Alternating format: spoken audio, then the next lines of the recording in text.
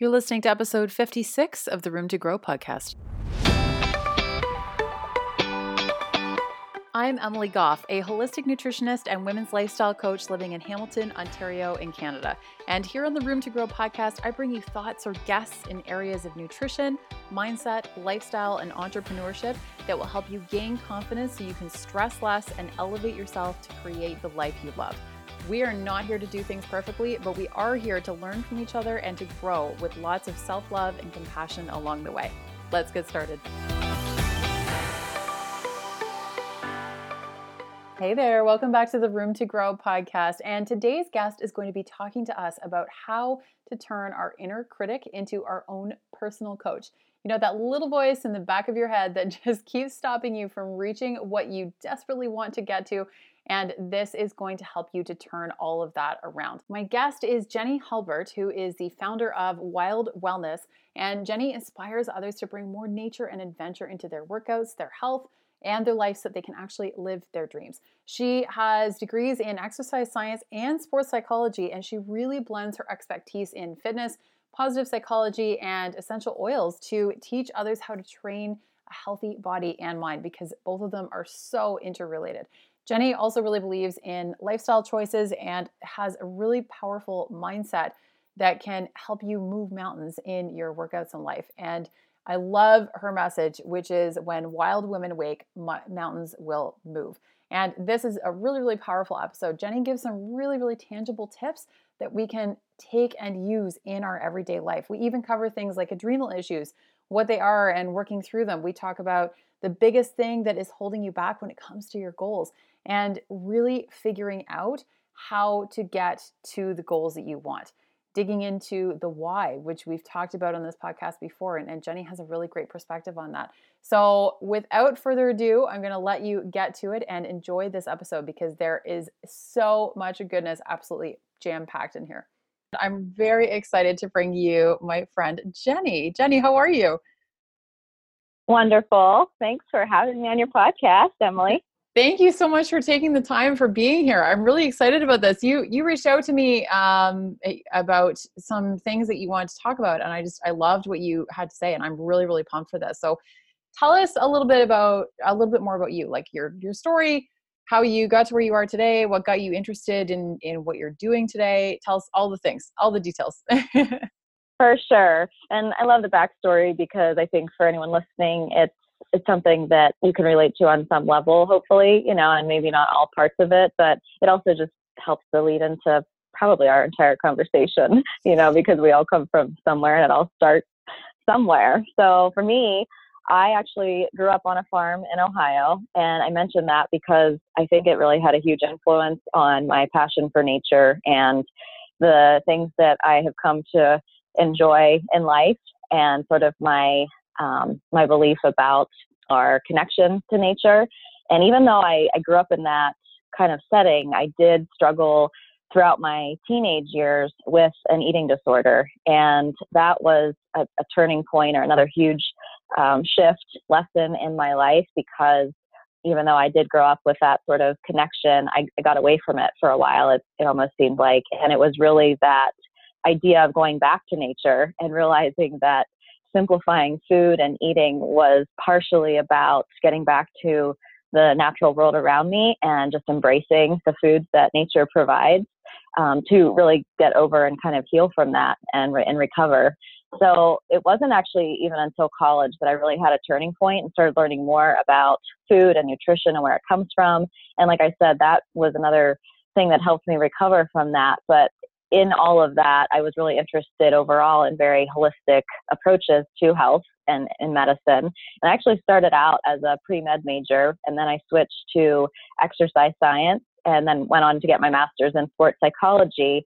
And I think it was, again, because of that holistic approach, I could see my future in pre-med was going to not be necessarily the vision I had for being able to help people with their health in the way that I thought that, I could best help them with that. And so when I started my career after exercise science and sports psychology training, I was working as a personal trainer and creating fitness programs for people working one-on-one and in groups. But I also, again, was pulling in all of those other approaches and sort of the holistic view and helping people, with the mindful eating and talking about essential oils. That's kind of when I began incorporating those into my work and teaching really about self-directed health and not just the self-care in the sense that we sometimes hear it out there with, taking bubble baths or going to get a massage, but more so taking ownership of the fact that we have the power to care for ourselves in a way that only we can do for ourselves on a regular basis. And all of this kind of came at an interesting time for me when I was teaching more of this holistic approach, because I ended up having a lot of adrenal fatigue issues. And I went and got tests through my modern medicine approach. And I was a little frustrated because the test came back normal, so to speak. And, they were basically going to giving me a prescription for an antidepressant. And it really reminded me that symptom chasing can be so frustrating for people and not true health. And so much of that reminded me that, it's so important for us to really have that self-directed healthcare. And for me at that time, I needed to learn better ways to honor both work and effort, and then also rest and understand the balance between the two. And it's why I'm so passionate now about helping people learn about natural health and mindful movement. And I think it's because the thing I've noticed is that stress and our energy levels and even self-doubt and the pressure to be successful enough, fast enough, strong enough, skinny enough, good enough, all these things. And we put a lot of pressure on ourselves because we think those things will make us healthier and happier. So all of the experiences and challenges that I had really led me to these tools and lifestyle practices that I use to help women manage their energy and turn their inner critic into their inner coach and really embrace that healthy lifestyle that is truly inspired by nature.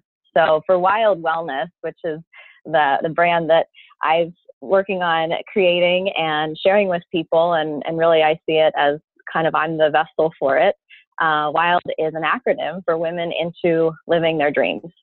And it kind of was inspired actually by that ancient Chinese proverb that says, when sleeping women wake, mountains will move. And for me, it kind of goes like, when wild women wake, mountains will move.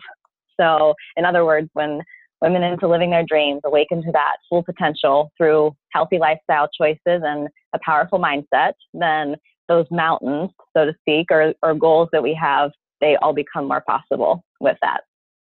I love so much of what you just said. Like, one thing in particular that I actually wrote down and highlighted is self-care and taking ownership of the fact that we have the power to care for ourselves. I think that in and of itself is so powerful, because we're always looking for some external being a lot of times, like external something like pill or diet or something we can do to fix whatever problem we're having. And taking ownership of that is so incredibly empowering. And that's just a really powerful statement in and of itself. I think that's amazing. And I absolutely love about women into living their dreams, and the proverb as well about when sleeping women or wild women awake, mountains will move, and just reaching that full potential. I can't wait to hear more about this, because I'm so excited. One thing I want to ask you about is I feel like there's always some confusion about what adrenal issues actually entail. Can you talk a little bit about what that looks like? Because it also tends to be a term that gets thrown around a lot now, like adrenal fatigue. And I think a lot of times people forget what that can actually mean. I agree. It is a term that sometimes even not really acknowledged in certain health conversations or health groups, and in other groups it maybe is a little confusing as to what it is. So for me, in my understanding anyway, the adrenal glands are what create and release hormones in our body, and primarily our stress hormones. And so those hormones are actually what regulate our energy production and storage, immunity, our heart rate, and a lot of other processes that help us cope with and respond to stress. And stress comes in a lot of forms. Your body doesn't distinguish the difference between a physical crisis, like an illness, or an emotional time, like the death of a loved one. Your nervous system and the adrenal glands respond to stress to maintain that homeostasis and balance in the body. And it can respond regardless of whether it's physical or emotional. So things like not having the right foods in your diet, or getting too little sleep, having chronic illness, or being exposed to a lot of environmental toxins, or just feeling stressed out for a prolonged period of time, any of those things could contribute to the adrenals overworking by putting out a lot of stress hormones. And over time, I guess it's not really true to say that they truly get fatigued. I mean, they might get tired, but they don't truly wear out. It's more that they're dysfunctioning. They're constantly putting out those stress hormones because of the chronic stressors, and that has a cumulative effect. So for a lot of different reasons, and then a lot of different ways that it shows up, there's some overlapping symptoms, which I think sometimes makes it difficult to distinguish what's really going on. That's why for me, it even took a while. I had a little hunch, and just from researching on my own, that that's what was going on, but it was confusing then. Like I said, when I went to my medical doctor and they did blood work, and even looked at my heart and things like that, because I was having some heart palpitations, and they looked at all of that and were like, yeah, everything looks pretty normal. And then, I took it to a functional medical practitioner, and they looked at it in a whole different light. And that's kind of what got me on the path to recovery. But what I had going on was I was tired all the time. It was beyond normal fatigue, what I had experienced before. And I was tired when I woke up. I would sometimes get a little burst of energy later in the day, like around 5 o'clock, but in the afternoon, it was total bonk. And I had some weird muscle aches and pains that I hadn't had before. And of course, I was working out. I'm a runner, and I was training for some things. So I was used to what normal aches and pains felt like, or what, from workouts would feel like. But it was beyond that. It was kind of ongoing, and I didn't feel like I was recovering very quickly. I also had some allergies to seasonal things, it seemed, that I didn't have before in my life. I was getting sick more often. I had digestive problems, definitely craving more sweet foods, feeling run down, overwhelmed. I remember the emotional state that I was in was, I did not feel like myself. I felt like things that would normally be easy for me to manage were really throwing me off, and I was getting very upset and kind of riding this emotional roller coaster. So like I said, it can often be misdiagnosed or difficult to identify, because blood tests often are measuring cortisol and other stress hormones that just appear normal. But in my case, cortisol was kind of on the low end of normal. But, for me, it was too low. I was not feeling normal. And so sometimes the test that's best to kind of identify the cortisol is actually through a saliva test, because it's going to measure your cortisol levels and other hormones too at varying levels of the day, in the morning, midday, afternoon, and evening, because your cortisol levels do naturally change throughout the day. So it's important to see kind of what's going on and look at that pattern. So that's why I recommend getting to someone that can take that holistic perspective on it, so they can help you on that road to recovery with the help of supplements possibly, and lifestyle changes for sure. Absolutely. And it is interesting too, because I definitely find there is total value in both Western and Eastern medicine. They both have their place. They're both appropriate in certain areas, and there's lots to be grateful for both.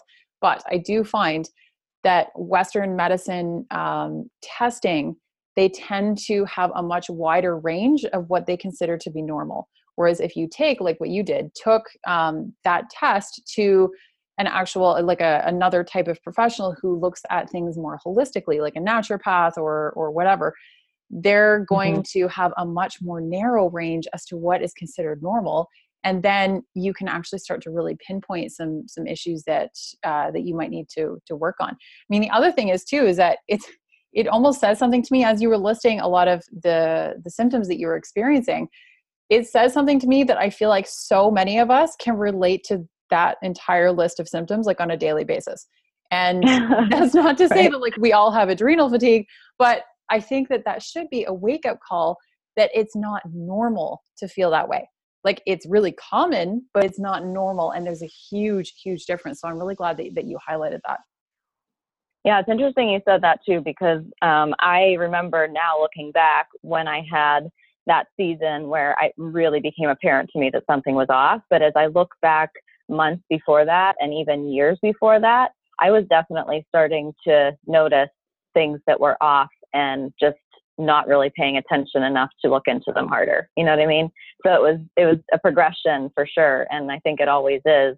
And it's not until you really hit at that certain point where, you realize for yourself, okay, this is totally not normal, that it's what you take massive action on. But reflecting back and looking at that idea now, like you said, if there's some things that you're noticing, yeah, those don't have to be the normal, even though they feel normal to us because they're ongoing. Just because it's ongoing doesn't mean it's normal. So it's better to kind of rein it in and take care of yourself so well now so that you don't have to reach that breaking point. Well, that's just it. And I mean, what are some of the biggest things that you feel hold people back when it comes to their health overall and even their fitness by extension as well? Like what are some of the beliefs that people are holding on to really tightly that are actually doing them more harm than anything else? I think as far as beliefs, one of them is about that feeling of enoughness and our worthiness of what we can feel. So I guess to kind of say it concisely, if you feel the sense that you're always pushing for going farther, going faster, that wasn't enough, I didn't do it long enough, I didn't do it good enough, kind of that perfectionist tendency and type A personality, I think sometimes that's what gets us landed in that place of feeling really burnout, because we don't necessarily manage our energy. It's always an outward push and an energy pouring out, and not paying attention to the energy fill ups and where we need to pull energy in. Because I don't think it's a finite resource. It's kind of this ebb and flow. We can give ourselves energy through the things that we do, and we can also then pour it out. And it's kind of this constant shift. So sometimes all we need to do is change our state and shift our energy. And some of the things that we can do to fill ourselves up would be sleeping more, or even, being able to move in a way that's actually enjoyable. And sometimes I think we do those things that we think we should do, or just because we've been doing a particular workout for a long period of time and we kind of get stuck in that pattern. Maybe you've always been a runner, so you're just continuing to run instead of experimenting with the idea that maybe you'd like to try biking, or maybe you'd like to try swimming or try some yoga for a while, just doing something completely different to maybe fill up your energy in a different way can be really a huge shift for a lot of people. And also just the idea of giving yourself a break or a day off. If you're questioning should I go do this today? I'm kind of sore, I'm kind of tired, or should I take the day off? If you're questioning whether you should be taking the day off, you probably should take a day off, or maybe not going to take it completely off, but do something else that feels a little bit more aligned with how you're feeling. And the other thing that I do for myself is I use aromatherapy. So essential oils are a huge part of my self-directed health, and they infiltrate so many areas of my life. But to help me get good sleep at night, to help my mindset and my energy first thing in the morning when I'm waking up. When we smell essential oils, they have compounds in them that are naturally found in the plants that really stimulate our nervous system or shift our brain chemistry in a way that helps us to focus or to have better memory, and even to shift our mood, on a cloudy, dreary day in the winter. So it's a really powerful, subtle way to use those things for a mindset shift. And there's a lot of other ways that I use them too, but it's just the simple things. It's really starting, I think going back to your question with what kind of stops people, or what are some of the things that hold people back when it comes to their health and fitness. I think sometimes it's the overwhelm of what do I start with? And it's just so important that we just start, that we just pick one thing and work with that for a few weeks or a month, and just have it be so basic that then after that month, it becomes part of your routine. And now it's just something that you do. Because as I look back on my health journey and just my life in general, but specifically the things that I do to take care of myself, that's really how they all became a part of my life, and they're second nature now. So good. I really like that you touched on making things enjoyable too, and like building in some diversity, because a lot of us, I'm totally a creature of habit as well. And I'll just kind of get stuck in a rut, right? And that's really easy to do. Like, we're human. We like our routines. We don't really like change that much as a species overall. And sometimes we need to shake it up to find something new that is going to give back to us in ways that whatever we've been doing hasn't been or haven't been because it can be Mm-hmm. really easy to get stuck in that rut. And I think it's so important to actually enjoy how we are moving, enjoy how we are working out, enjoy how we're eating. All of those things are so crucial to give us that pouring of energy into us before we start pouring it all back out into everything else that we're working on. Yeah, and so many times it's, I think, a lack of clarity overall of knowing what you want to be moving for. Like, why does it matter that you're moving your body, exercising, incorporating the workout? And what is it for and why does it matter? I think so often, again, we get into that should mode and that just habitual mode that it might be worth stopping and reflecting. What does this mean to me? Why is it important? Or what am I doing exactly? Sometimes we just need that new kind of stretch, reach, something out there that we haven't done before, maybe something totally new. Like I remember it was about a year ago that I really wanted to be able to do more pull-ups, like just body weight pull-ups. I felt like that just makes me feel strong to be able to lift my own body weight. I think it's a practical, life applicable movement. And it wasn't for any other reason other than it was the way it made me feel to be able to do that. So I started working it and I started, doing it on a regular basis to the point that now I can do about 4 just without any assistance, just total body weight. And I want to go beyond that and keep working at it. But it was a simple goal that I had that, I was clear on what it was. I wanted to do, at first it was just 2 or 3, pull-ups because I was kind of in between the two, and then it was working up from there. And it's a slow process, but the why I realized was more about that strength, but not just the physical strength, but then the inner strength of kind of knowing if I can do this physically, like I'm a stronger person overall. Like it's also the commitment that I'm making to do something on a regular basis and what that takes as part of my doing what I said I was going to do for myself, and how that reminds me that if I do that in this case, then I'm more likely to do that in other cases in my life too. So with the knowing what you're wanting and why you're wanting it, I often give the analogy of like imagining that you're showing up to the start line of a running race next week, and you know that you want to run, but you have no idea what the distance is. It could be a short 5K, it could be like 100 miles. You have no idea. You're not clear on the goal, and you're not even sure of like what the course is either because it's not really well marked. So it sounds ridiculous that anybody would sign up for that and actually want to do that, right? But we do that all the time when we say like, I want to work out more. I want to be able to have better energy, but then you're not taking the time to clarify, what does that mean? What does that actually look like? How are you going to know that you have more energy? What are you going to be able to do in your life? What are you going to be feeling when you're doing that? And all those things that go along with having clarity on that one particular goal. Girl, you were reading my mind, because I was just thinking when you were talking about like just starting with something and then you started talking about goals, I started thinking about how people always say, I think like 80% of New Year's resolutions are probably something along the lines of, I want to eat better and work out more. Like, what does that mean?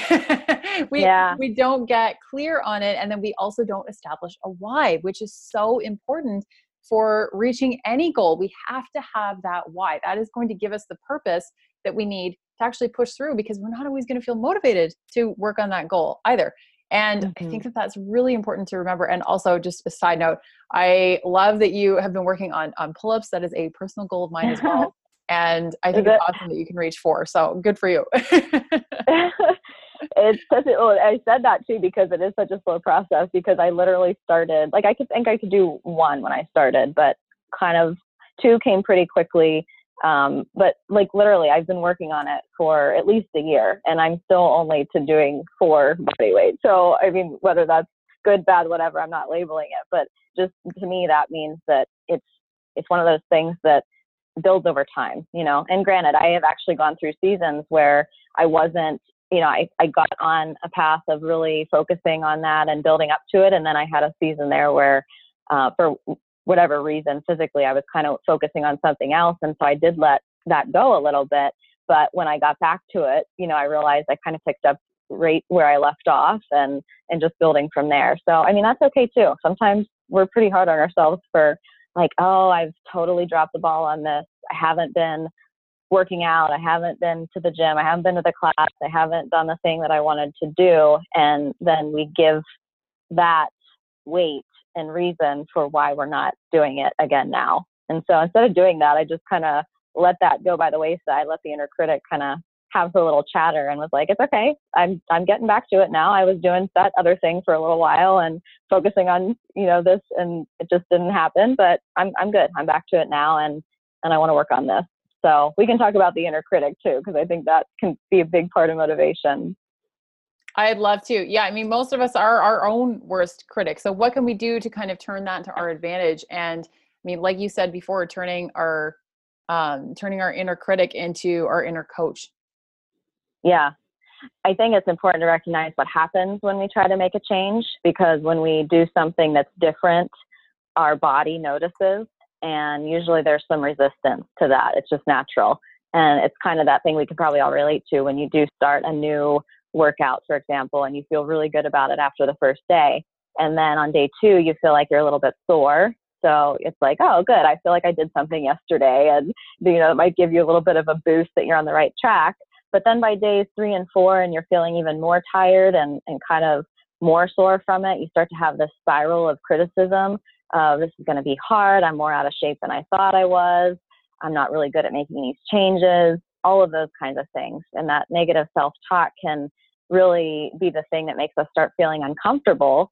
And even though those are natural feelings to have when you are starting to work out again, to feel that soreness and feel that uncomfortable change, it's just our body noticing, hey, you're sore.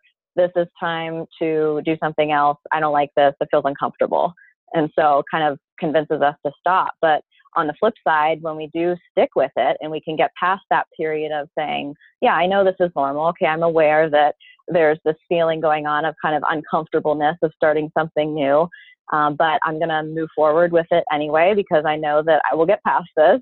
Then what happens from there is we start to have a positive experience with it. And our body is flooded with these chemicals of feel good, positive, you're programmed for working towards that activity or that change in a better way. And so the key is really to stick with that transition period while your body creates that setup for adopting that change. And this is kind of the stage where if you do hire the inner coach to take the lead over the inner critic and you keep going, then you'll be able to stick with your plans a lot more easily. So that inner critic, which sometimes people call our inner mean girl, it's the one that's going to start to ruin our best intentions or play that negative self-talk, give us excuses. But becoming aware of that voice and knowing when it's showing up, asking, okay, well, why is this showing up? Like, what's the big deal? What is she trying to show me here? And then ultimately saying, okay, thanks, I appreciate that heads up, but I'm going to move forward anyway. Those are sort of the 3 keys that I found to manage that and to get through it and turn it into our advantage, because it really can give us momentum if we just become aware, realize what it's there for, and then move forward anyway. Yeah, working through that resistance is just so, so key. Although I do want to know how do we decipher between when we need to keep pushing through the resistance and when something just actually isn't working for us, and maybe then we need to like readjust our goal a little bit?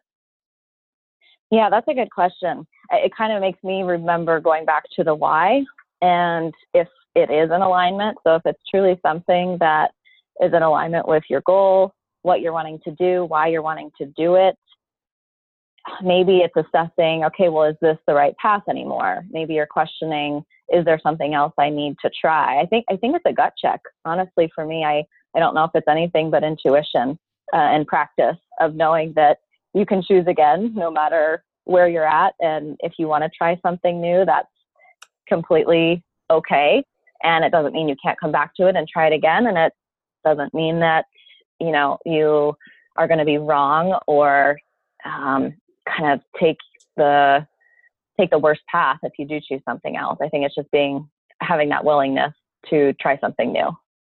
Absolutely. And I think of an example that I think of with the inner critic often, just because it kind of brings up all of those pieces of it for me. If you bike at all, or even if you run, I'm sure you can relate to this. When there's hills on a particular route that you're going on, a trail or the road, there's certain hills, maybe certain routes that you run that have more hills in them. And when you get to that hill, it's kind of, you might even be anticipating the pain and the discomfort that comes with running up a hill and kind of reaching that max exertion at times. So it can be a mental block a little bit. And I was thinking about the fact that as I was approaching certain hills on certain routes that I run, that I often hear my inner critic start to say, like, you're not going to make it. This is hard. You're going to have to walk part of this today. Like, just slow down. And if I were to ask, like, okay, what's she trying to show me here? Like, what's the point of this resistance coming up? And it's simply that reminder to avoid pain and not push my body too far. And it's good that we have that built-in protective mechanism in our body that keeps us in check, right? I mean, otherwise we would possibly push ourselves too far. So it kind of goes back to what you were just saying about, okay, well, how do you know, on those days that maybe you do want to walk part of that hill because you don't want to push yourself too hard, or maybe it's a day that, like, no, this is my day to go hard and I'm feeling like I'm just going to do this. So when the inner critic shows up with those thoughts, and you can acknowledge, okay, she's just trying to keep me safe here and keep me in check, then you can decide, well, what kind of day is this for me? Like, is it a day for me to push myself, or do I truly not feel like it's that day for me? Do I feel like it's more of an easy day where I need to give my body a break a little bit? And sometimes that's knowing what season you're in. And as far as I talk about inner seasons a lot lately with women, especially as menstrual cycle kind of goes from our winter season of feeling really more inward and not so energetic to our summer season when we're ovulating of feeling super energetic. That's probably a whole different topic, but it just, we feel different at different times of the month in our bodies. So as a woman, it might even be checking in with, where am I at in my cycle and how is that playing into my energy levels here? And I think if we tune into that and we truly ask, and we get out of the way of having to do it a certain way or the should, and most of all, if it becomes a practice of starting to notice how you act in those situations, I think it starts to become easier to recognize just by practicing and kind of letting that show up over and over again. So then you start to know when you are pushing it just because it's sort of your default reaction of like, well, this is just what I do. I need to feel good about this. I need to push myself because I need to feel like I did something, versus, having that moment where, okay, I'm okay to do it this way today because I know this is what's best for my body. I think it's practice. Yeah, it is absolutely practice. And it just comes with time, but we're often so impatient that we want to skip past that part. We're like, what do you mean seasons? Yeah. I want to go hard right now. I've talked about this so much on the podcast on previous episodes too, because we often will end up in a season that we don't want to be in that season. I've experienced that so many times. Like, I'll be in winter, but I want to be in summer. And I'm like, no, yeah. There's work I've got to do here before I can get to summer, because you can't you can't skip a season. You have to work through it. Otherwise it's going to kind of come back and bite you, and it's not going to go very well. That's for sure. Right. It's the importance of having the plan, but not falling in love with the plan. Like, that's kind of what goes off in my head a lot. Like, know what you're wanting to accomplish. I go back to the running example of the hills. Like, know what your workout is for the week. Know that you want to go, hard a certain number of days, and then you're going to take a certain number of days easy. But if you have to adjust along the way, you're not falling in love with that plan, because one day, maybe you didn't get a very good sleep the night before. Maybe you're going to have to adjust because of that. And whatever adjustment that is, that's for you to decide. But, it's good to have that overall idea and then not fall in love with it so much that you can't be flexible and adapt to it based on what you need to do for yourself. And it's practice, it's play, and it's not taking it too seriously either. I think we get so like, oh, am I making the right decision? How do I know what to do and when? And sometimes it's just coming back to the idea of keep it playful, keep it adventurous, and don't take it too seriously.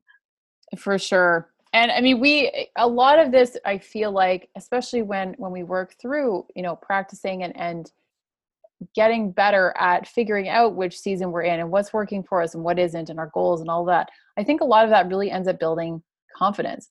But what Mm, is like the how to that can seem a lot more daunting. Like a lot of the things that we've yeah. talked about can help lead there. But do you have any other tips that you would suggest to help build confidence? Yeah, for sure. I studied this a lot in my undergraduate and graduate degrees in sports psychology. It's self-efficacy, and that's our belief in our ability to do something. And it's essentially what we kind of call confidence in a way. And one of the ways that you build belief and confidence is actually drawing from your past experiences. So if you think about something that you did in the past, and reflect on that time when you were successful at accomplishing those things that you didn't think you could do. It doesn't even have to be related to the thing that you're wanting to do now. It could be, but you can also draw on other experiences where you've been successful at something and you reflect on those moments. Think about, what did I accomplish? How did I accomplish it?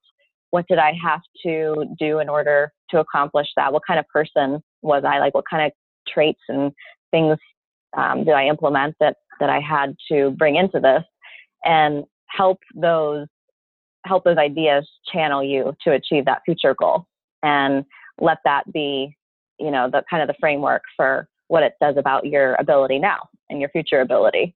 And the other thing that kind of goes along with that is getting motivation and confidence and more belief before you develop a habit of it, simply because you are visualizing it. So a lot of times we'll say, see it to believe it, or even vice versa, believe it in order to see it. In this case, it's definitely see it to believe it. So the visualization is a powerful tool. It's not only seeing it to believe it when it comes to self-efficacy, but it's believing and seeing those results. So it's not just believing in the confidence that you have or believing in yourself, but believing in those results that can come from it. So visualization primes your brain for that success and reaching that goal, because it enhances your belief in yourself. It helps you see the smaller steps that you need to take to reach your end goal. And that's usually the next step that you need to take. It's not, when we get in visualization, sometimes it can be this huge picture of what we want in the end. And sometimes that can be super overwhelming. So it does bring us back to, okay, we visualize it, and now we're also seeing the small steps in that next one that I need to take. And the last thing that I would say would be actually looking for role models. And this kind of goes into comparison on the flip side, because we can look for people that we look up to, but then something that kind of gets us stuck sometimes is comparison mode, when we're comparing our start line even to someone else's finish line. Like, we don't see the whole picture and all the miles that they've put in, so to speak, speaking metaphorically. But when you know that seeing someone else's success and comparing yourself is actually you seeing yourself in them, and you admire that because you know that you're on that same path, and you can kind of look to that person as a role model for your course, then it kind of changes everything with that comparison mode. So when you see someone else succeed, especially someone you identify with, you're more apt to believe that you can achieve it too. So look for those people, and instead of comparing and being like, oh, they're doing it better, they're doing what I want to do, why didn't I think of that first? Or, oh my gosh, they have it all together and I'm just struggling, rein in those times of feeling at your worst and comparing yourself to people, and try to get into the practice of reminding yourself, what I see in them is what I see in myself. And that's what's possible for me. That is so powerful. But what you see in them is what you see in yourself. I really want to highlight that, because I think that's such an important thing to remember. And a lot of us, especially in the age of the internet and social media, we are getting stuck in comparison. We're looking at everyone around us, and we're so busy doing that we're not creating our own stuff, or we aren't, from a business perspective, or we feel like everything is too far out of reach and they're doing it better. But I think it is really important to make sure that we are looking at the fact that a lot of people that I look up to will actually flat out say, there's nothing particularly special about me. And I think that that's really important to keep in mind, because when we remember that, then we recognize, you know what, like I can do this. If they can do this and they've made it happen, then I can do this too. Like I can work at something, I can set a goal, I can continue to push towards it, come up with your why, whatever your why is, and that helps to make it possible for you. I think that's really, really important. The other thing about visualization was that visualization is so powerful, and you would know that better than anyone, because it's used a lot in sports, like for the power of visualization before a big event or a big game or something like that. And we don't use it enough in real life. I think one distinction is to like not spend all your time visualizing forever and then never actually get started, but it can be such a powerful tool that we can really, really use to our advantage. That's amazing. Yeah, 100% agree on the visualizing, but then also playing in action. For sure. Yeah, action is always key. Definitely. Jenny, this has just like been an absolute wealth of information. Do you have anything else that you want to really pass along to people, that you want to really highlight for people to take away from the podcast moving forward? I would say, to pull it all together, that I would offer everyone listening to just start to go for the next small step, like literally just the next one, not the next 5 or 10, just the next one step. And maybe to think about everything that we've chatted about and go back to what resonated with you the most, or even what triggered you, what got you thinking, and what do you really want to finally change or do differently, and write that down. Ask yourself why you want to change it, and until you come up with that soulful answer, and then take the one next step that's going to move you in that direction. So good. I really, really think that that's so important. And a lot of us get stuck in to-do lists that are a mile long, and then we never start on anything because it seems so overwhelming, but we just have to pick one and just go with it. I love that. So Jenny, where can everybody find you? Thank you for this interview and the opportunity to share. I've absolutely loved it. And if everyone wants to keep in touch, stay connected, explore more of what Wild Wellness is all about, you can find me at jennyhulburt.com, Jenny with an I, and HULBURT.com. And I have a free download there, actually, that's sort of related to our conversation we've been having. It's called How to Get Motivated from Your Soul to Your Souls. And it's a practice that you can actually incorporate into whatever movement you love, whether it's, you're a runner, or you like to bike, or you're just take it on a walk, whatever it is, it really applies to your movement and your life. So kind of makes you more mindful of knowing, do I take a day off or tough it out? And just practicing that cycle of doing it when it's the right thing for you, and oftentimes getting you past that motivation slump. So you can download that at my website, and on social media, I'm at Jenny Hulburt everywhere. Awesome. And I always ask all of my guests one last question. So if you could offer people one piece of advice on growing into the best possible version of themselves, what would it be? I would end with one of my favorite quotes, that when wild women wake, mountains will move. So ask yourself what that wild and healthy you would do, and then do that. So beautiful. I love it. That's the perfect ending.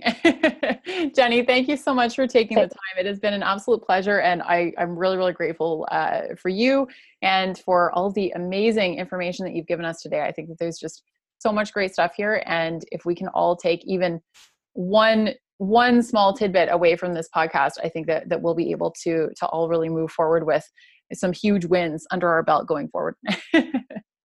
I loved it, and I appreciate you so much, Emily. Thank you. Thank you.